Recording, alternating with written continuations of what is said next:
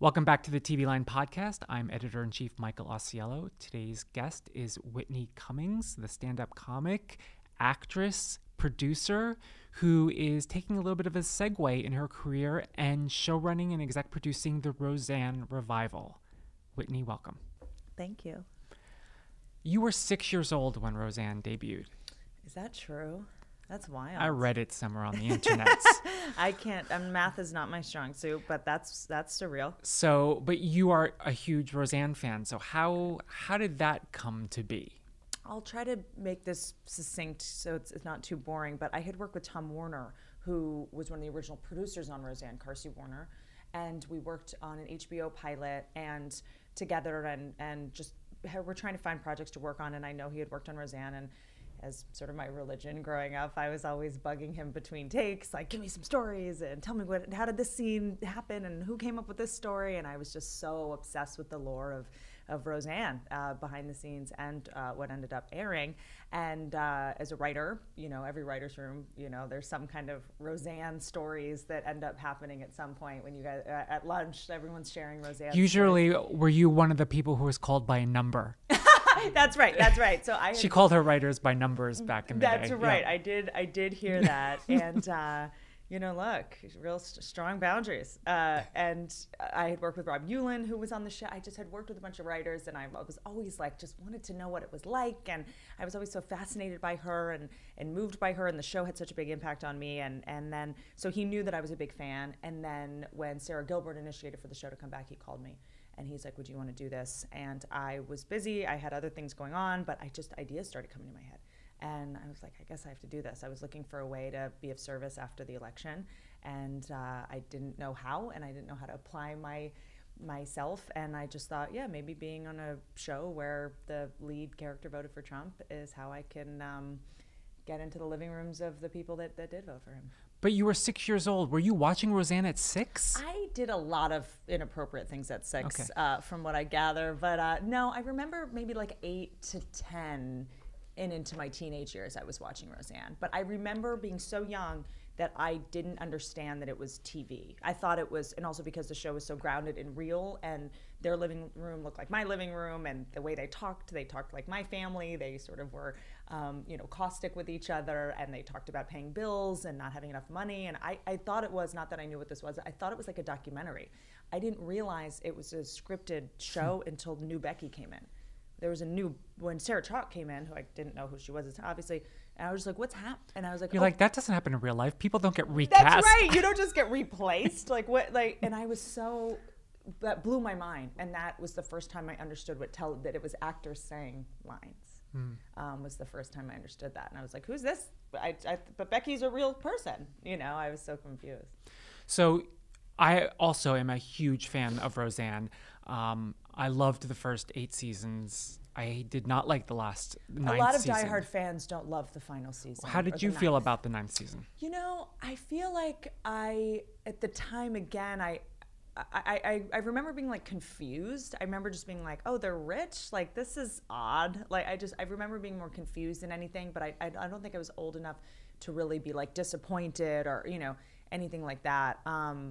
But looking back, watching it now and being a writer, I go oh gosh, but I feel like now this gets to sort of maybe be, a final season or a sort of new way to course correct that. When the creative team was coming together and discussing this possible revival, was there immediately a sense of, if we're going to do this, it needs to be classic Roseanne. It is not going to be, guest star cameo in season 9 of The Week, ab-fab people coming in and out. You know what I mean? You're right. Wow, that's amazing, because it's so interesting you just said that, because every time we were sort of thinking about stunt casting or it's the biggest stars are on the show already. It was this kind of wild thing, and I know that it got really intense around putting the set together, which was super meticulous and emotional for everybody, and casting Darlene's kids and DJ's kid, because it was so important to us that this didn't feel like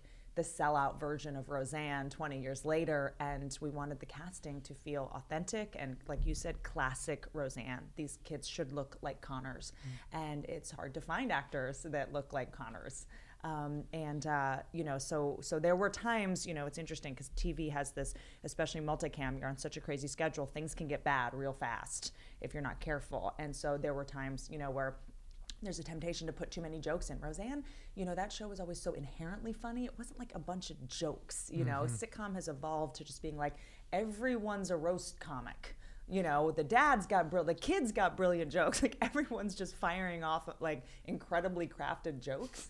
And, Roseanne was never like that. I remember the show having drama. I remember crying, Jackie getting abused by her boyfriend, DJ not kissing the black girl at the school play. It was like things were inherently tense.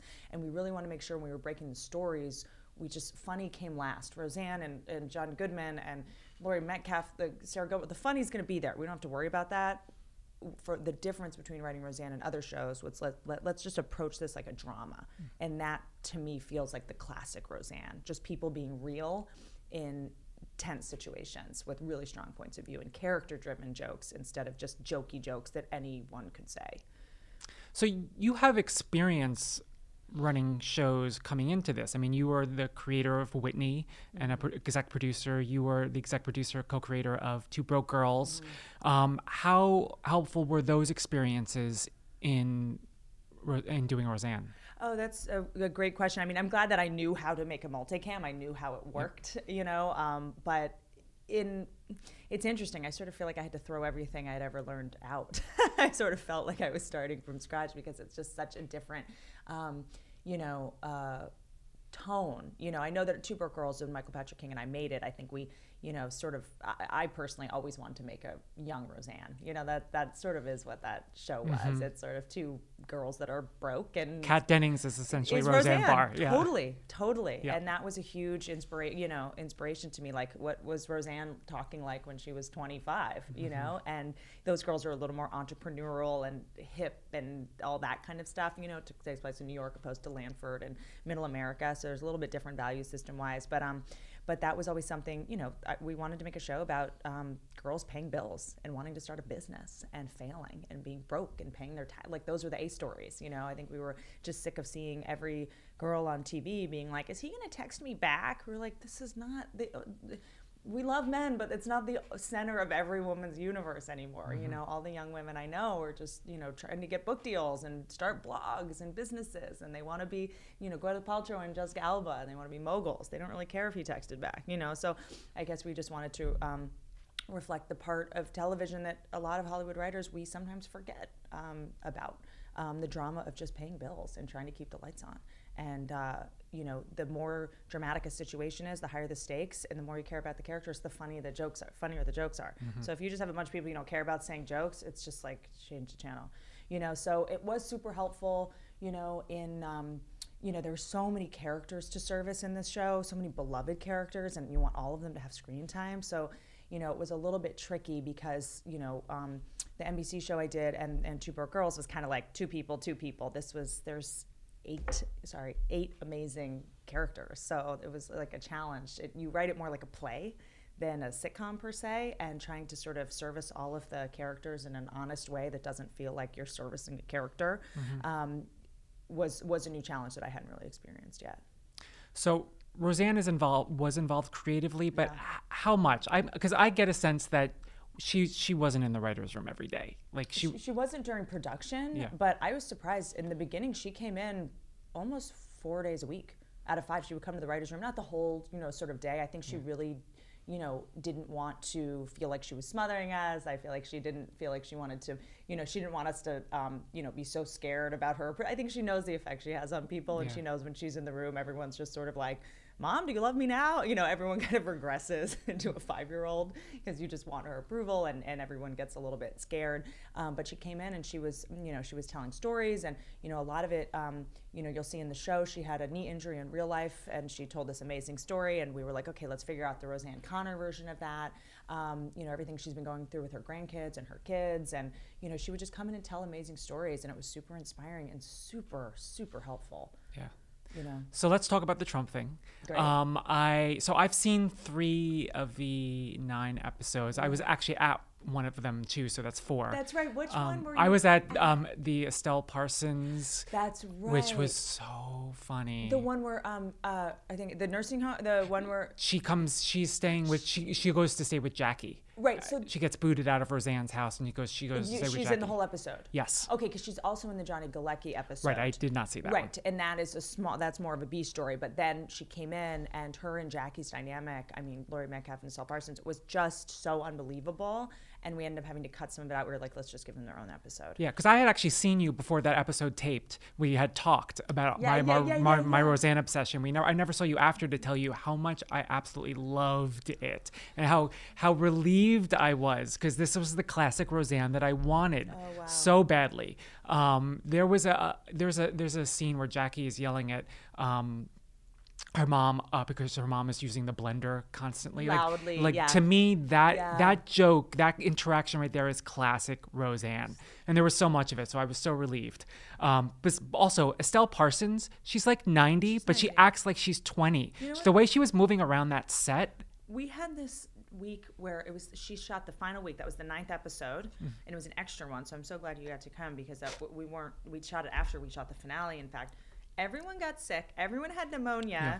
Lori, Rosie, John, Sarah, everyone was sick except Estelle. She was healthier than all of us. She was like newer lines. She was off book. We're like, what is she taking? Because she's in such amazing. I literally was Googling her IMDb page because I needed to know how old she was. Because first of all, I was just so excited she was in it. Yeah. I thought she was going to be brought out in a wheelchair or something. Yeah. Weekend at Bernie's style. Right, exactly. Dragging her and around. She's like moving around like as if no time had passed. And it's so interesting, because it's like, I think we're all on this sort of arms race for what's edgy now, and I think I've definitely done things that I think people consider edgy or blue or whatever.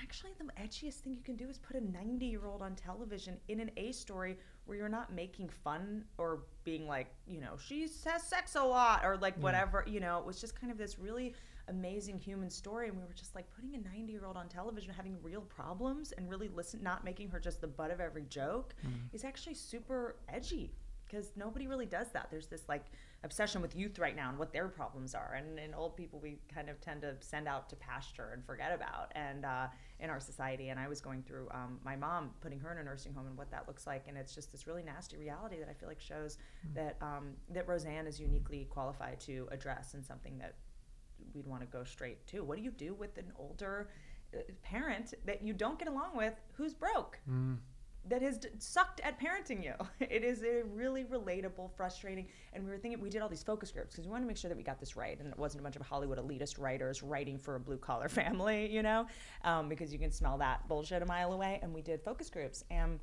we interviewed all these women right outside of Cleveland and asked them their biggest problems and their this. And of course, we asked like, so do you feed your kids organic? And they were like, no. Like, shut up. Like, we have 99 problems and fruit is not one of them. And so many of them were expressing how hard it is to have an aging parent.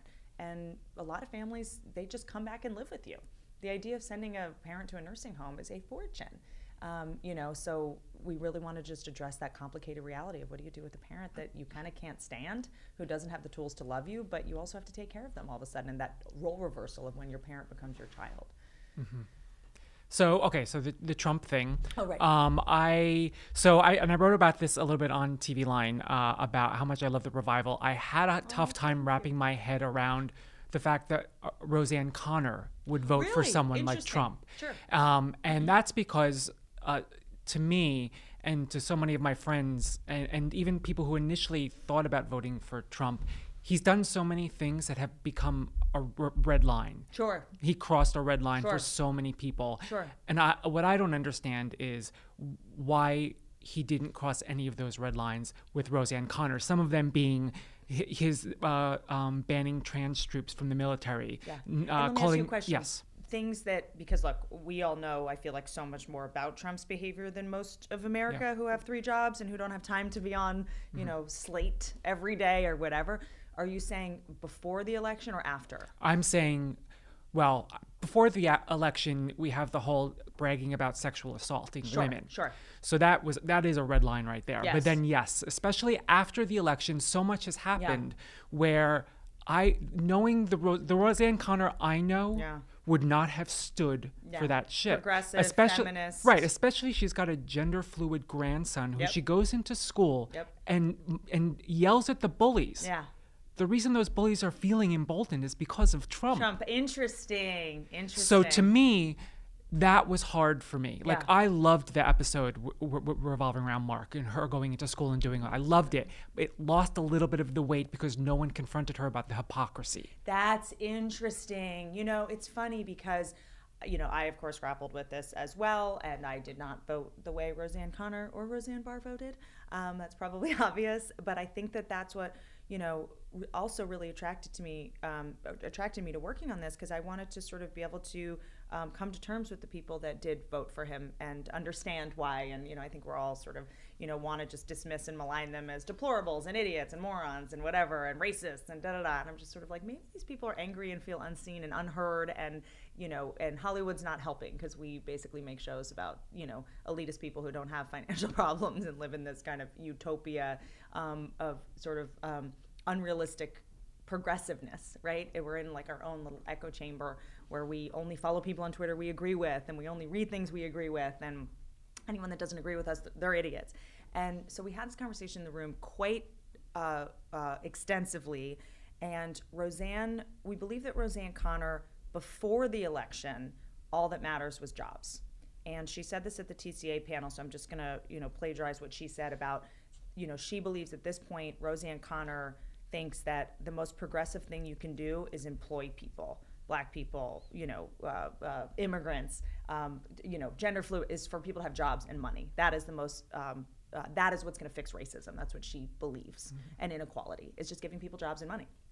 And so, you know, we have in the pilot, which I'm sure you saw, the first episode back, he said jobs. That's all I care about. We also spent a lot of time talking about, what is she watching? What news is she consuming? Does she even know? Because now we're in this world where a lot of people don't even know the truth. They're not even getting the truth. So Roseanne Connor probably watches Fox News. And a lot of the things we find so incorrigible, she might not even have heard about. She's not on Twitter every day. You know, she's not following Patton Oswalt on Twitter. She doesn't know half of the stuff that we even know. And she heard the word jobs, and that's all that really mattered. And that's what happened with a lot of people. I don't know if a lot of people that voted for him were as progressive as Rosie was 20 years ago.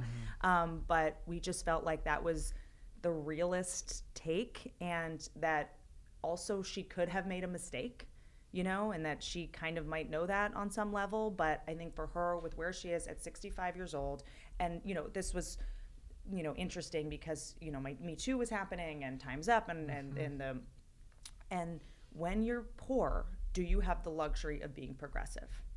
Is being a feminist a luxury? And we really wanted to ask that question because when you're broke, being a feminist and hearing pussy grab, you don't get to have the same kind of values when you're poor. You just don't get to. And we kind of wanted to explore that, how you don't always get to be ethical if you're broke. You have to do what the best thing is for you.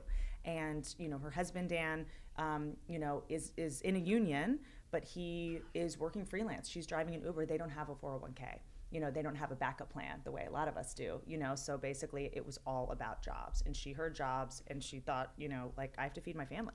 I don't get to be a feminist right now. Mm-hmm. I don't get to be progressive right now. I just have to feed my family. He said pussy grab. I don't get to be self-righteous about that. He said jobs, you know, so we wanted to explore that. A lot of people had to maybe cash in their own dignity when this all happened. But, you know, I do think because Trump, although I obviously didn't agree with him before the election, he did sell a lot of people a false bill of goods and did promise them a lot of things he never delivered on. And we have in the first line that Jackie says when they see each other for the first time after not speaking for a year, how is that, you know, how's that health care that you suckers were promised? You know, we addressed the idea that you guys were promised a bunch of shit that you never got. So I can see why she voted for him based on what he promised, but I can see how she has regrets later. But that would have been an interesting thing to put in the Mark episode, you know, him wearing a skirt. But was there ever any question of maybe putting in some of those regrets that she had? Because she doesn't express any regret whatsoever. Yeah. And that was even the tougher thing for me to get around. That she was digging her heels in after everything he has still done. Yeah. I felt like she's too smart Yeah. To not express some kind of, Yeah. have some self-awareness that perhaps she made a mistake. And I don't disagree. And I think that Roseanne is kind of, look, she, and I think there's something to, when everyone was super conservative, she was progressive. And now that everyone's progressive, she's gotten a little more conservative, and I think it's interesting how, and I think has a subversive approach to this in a way, and it can be, frustrating to watch. But I think she's also showing how sometimes as you get older, you lose the freedom to be super progressive. It becomes about the bottom line of your family and your kids. I've seen it happen with a lot of my, relatives that were, like my aunt that I smoked weed with for the first time when I was 15, voted for Trump. And I'm just like, what? You're the cool aunt. What happened? Shit gets real when your body starts falling apart and you don't have health insurance. So she has this knee injury, and it's sort of about what happens when you can't afford to be super progressive anymore because you're so poor. And it's tragic, and it's sort of on some level, a redwood falling. But I think Roseanne was always real, if nothing else. And I think she really wanted to tap into that. I mean, you haven't seen the Muslim neighbor episode. No. Yeah. So she has a Muslim neighbor and, watches Fox News. And if you watch Fox News and you have a Muslim neighbor, what do you think? Terrorist. Yeah. So we explored that. And so there's a lot of places, I think, in the show where people are going to go, this isn't Roseanne. This isn't the Roseanne that I knew, but this is Roseanne 20 years later with no health insurance, with a knee injury she can't pay for, and no 401k. And her husband is competing with undocumented workers for jobs because he's in construction. And now Elgin, the fictional town that she lives in, it's based on Elgin. It's called Lanford. That's the fictional one. Is now primarily Mexican. And, he's competing with undocumented workers for jobs, and how things have gotten so rough that poor people have to give up their value system, so it's pretty interesting and complicated. And I think that's what makes the show great. Like, I remember one of my favorite episodes was when DJ wouldn't kiss the black girl at the school play. Right. And then later, the kid's dad came to the restaurant she was working at. Remember, she locked the door because she was scared. That was just such a fucking, sorry. That's fine. Cut that out. More, please. Okay. It was such a real, flawed mistake. But it was, I think Roseanne likes to lean in to the fear that poor people or blue collar families have. And that, she did that 20 years ago. And I don't think we were like, oh, she's not progressive. It was oddly super progressive to just tell the truth, about her flaws and her fears and how we make mistakes sometimes and we do stupid things sometimes. And sometimes we put our safety and our family above our integrity, and I remember that moment and going like, okay, I get it. The Roseanne character is flawed. She has made mistakes. She has done selfish things. She has, out of fear, thrown people under the bus or whatever. And I think that's why we bought her in a lot of ways, and why she felt so real to us, And I don't think, it's interesting, I don't think she was ever like didactic about trying to be progressive. I don't think she was like, I'm a woman's issue. She just was like, So I think we just want to make sure it didn't feel like we were in some PC trying to make a statement, didactic, issue-driven thing. We kind of just wanted to hold up a mirror to what we think actually would have happened. Like Becky, you saw the first episode back. Becky has, she's trying to be a surrogate for a rich family because, I was really interested in the idea of exploring how poor people literally sell their bodies to rich people. And that's, super fascinating to me that as I have all these friends that are getting surrogates. And I'm like, who are these surrogates? And they're just basically poor women that are trying to win the lottery and trying to make 50 grand fast and, risking their health in the process. And so Becky's trying to do that because it seems like a quick way to make money in an area where she's now working at the Mexican restaurant. She can't make any money. She's in her 40s. She has no backup plan. She has no husband, nothing. And we spent a lot of time on what would Roseanne's take be on her daughter being a surrogate. And because she was always my body, my choice, she was always so pro-woman, but it's her daughter and it's her daughter's egg. And she wants to see that grandkid. And things change, when it's in your backyard. And we wanted to sort of show the occasional sort of hypocrisies and complications of emotional attachment when, women can do whatever they want with their bodies. Of course, that's my take. But if my sister wants to give her kid up for adoption, I'm like, no, all of a sudden this is not your choice anymore. That's my niece and I'm keeping it. How we sort of as humans, we have really grand plans for how progressive we're going to be until it's in our own house. And then we sort of, become, hypocrites and make mistakes and do and say sometimes ugly things. What can you say about Johnny Galecki's episode? God, that was so, I cried. And first of all, was there a chance that that wasn't going to happen? Because it was my understanding that that was very touch and go. It was very touch and go. I don't know what else I'm allowed to say about that. I'm just going to get sniped off camera. But it was tricky. You know, he's on Big Bang Theory. He's on a very big show. You know, we're not airing the same night as that show. We're on Tuesdays, so it feels like, you know, and Johnny was very passionate about coming back. I mean, this was his family growing up. It was his first big thing. You know, I think it would have been insane to do this without him. So we basically made whatever concessions we needed to make sure that it was, you know, because then when you're on a regular, you, I think, can do like a couple other guest spots on other shows as long as they don't compete. You know, it was no bad blood or anything, but it was really hard for me because David was like my boyfriend growing up, and he's made a lot of mistakes. His brother died, Mark, you know, Becky's, you know, in real life and in the show. And we sort of decided that just made him go a little bit crazy, and he couldn't handle the pressures of having 2 kids and raising them in Chicago without money. And we really wanted to explore the specificity of their relationship, because she was always, there was like a gender reversal in a way in their relationship. He was kind of always the more sensitive one, and she was kind of the more domineering one. And I think we were all super interested in what would happen when a man snapped and couldn't take that anymore.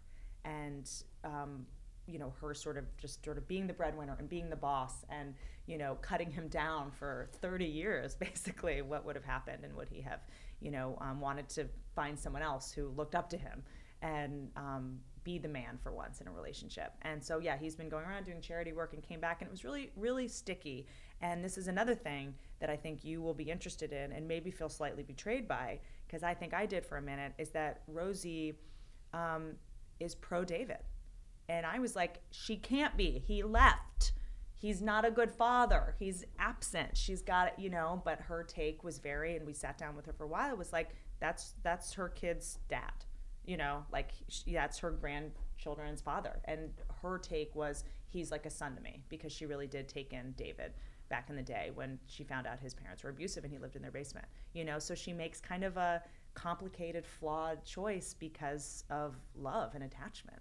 You know, I sort of was pitching, oh, she'd say, get David out of here. I don't want to see him. That is, of course, Dan's take, is I'll kill him if he comes into this house, which is just so wonderful to see. Toxic masculinity or not, it's a delight to see a protective father, I think. You know, she has been communicating with him and without telling Darlene, and she makes a lot of, you know, tricky, I don't want to say unethical, but sticky choices, as we all do, as all our parents do, as all our aunts do, as all our spouses do. And, you know, we really wanted to show her sort of humanity and not try to make her this perfect person who would always have the side of her street be super clean, because that's not interesting. So we're wrapping up here. Will and Grace just got renewed for another season. Oh, wow. So now it's going to be around for 3 revival seasons. That's wild. Roseanne, is this the end? I don't think so. You know, we just had to figure out, Laurie Metcalf can't stop getting nominated for awards. If we can just, if we can find a way to get her for a couple months straight. And John, it's a lot of schedules to align, but from what I gathered, everyone is ready to do it again. Everybody wants to do it again. And, you know, I was, you know, the show airs tomorrow. It's going to seem dated. Tonight, it'll be tonight. So you can tonight, say tonight. Yeah, okay. It's going to air tonight. It's airing tonight. And please cut that out if I screwed it up. But it's all good. It's, just if someone listens to it in a week or something, it's interesting to see. What do you think people are going to watch it? I do. I think it's going to do very well initially. I was surprised how America voted on the president, so I'm sure I'll be surprised with. My concern is that my conflict is I want it to do really well because I really think it's well done and I love the franchise. My concern is, though, it's going to be looked at perhaps like as a win for Trump. Like, people watched it because of they knew she supported for Trump, and this is them supporting Trump, which I don't believe will be the case. But I could see how that spin could happen if it does do really well. It's interesting, you know. It's like, again, I despise our president. I don't know if I'm allowed to say that. You are. Okay. And it makes me sick every day. And, you know, I think that this show is not about Trump. It's about the circumstances that made Trump a good idea to people.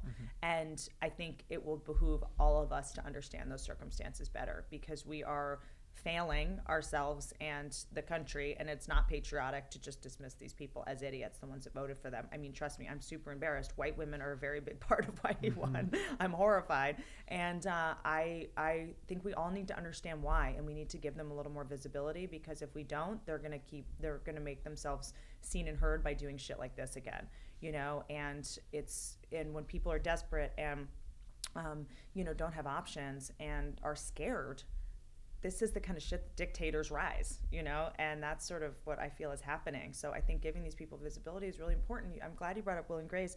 I did this like phone call when Michelle Obama did a phone call with showrunners. I don't know who was on the call, but it was a bunch of us, and you had to dial in. And this was, I guess, their last year in office, and she said that Will and Grace paved the way, like the metrics were in, for marriage equality, because it put gay people in living rooms of people who had never met anyone gay before, and they had normal problems and difficulties, and they cry and they get heartbroken, and they're funny and they're humans. And you know, she said that she feels like with what we put on television and broadcast into people's living rooms has a huge impact on the way that they think and what they can tolerate, you know. And she was like, please make more shows like that, and that don't show, you know, stereotypes and negative reinforcements of racism and all that, obviously. And I think that's true. I think you can move the needle with television. I mean, we're not curing cancer. I know we're, you know, selling soap and all that every now and then, but you know, I think that this can have an impact on culture, and seeing, you know, people handle these situations with grace, and seeing a family that disagrees but still loves each other, I think is a really, you know, seeing people pay bills on television, you know, I can see how that could be very healing to people who have a life like that. I mean, you know, what are the other shows on TV that are reflecting Trump voters' lives? The Middle? Not even any that, of really, them? yeah. The Atlanta? I just don't even. Yeah, I think people are steering clear of politics in general just because it's so polarizing right now. Agree, yeah. And like we don't talk about politics except for the first episode back. It's about the circumstances. Right. And that's a thing to remind people, that it's just the first episode that really tackles the Trump thing. Well, here's what I'll say. This is what I think, you know, we heard a lot. I would just say the first episode is going to piss off liberals, and the second 8 are going to piss off conservatives. That's the irony, is I actually think Trump voters are going to hate this show. Right. Is the kid in a dress and the Muslim neighbor, and that, you know, Dan's best friend is black. And, you know, it's actually, you know, DJ married the black girl from the school play that he wouldn't kiss, and they have a black daughter. I mean, actually, I think that conservatives might actually hate it, which is the irony of all of this. But if nothing else, it should be an interesting conversation piece. Thanks, Whitney. We'll see. Thank you.